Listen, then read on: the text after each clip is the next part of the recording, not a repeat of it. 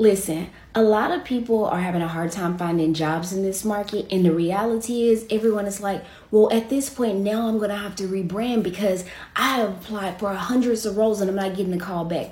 The answer may not be rebranding for you. The answer may be just branding, period. A lot of people think that they are branded because they put a certain set of skills on their resume.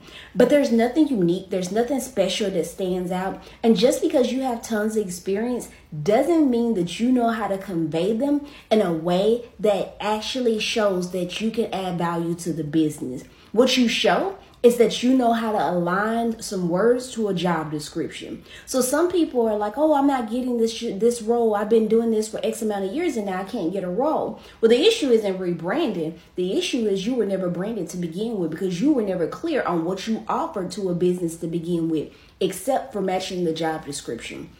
I know people are going to be mad about this and I'm okay with it. I'm going to leave the comments on for this. Shortcast Club.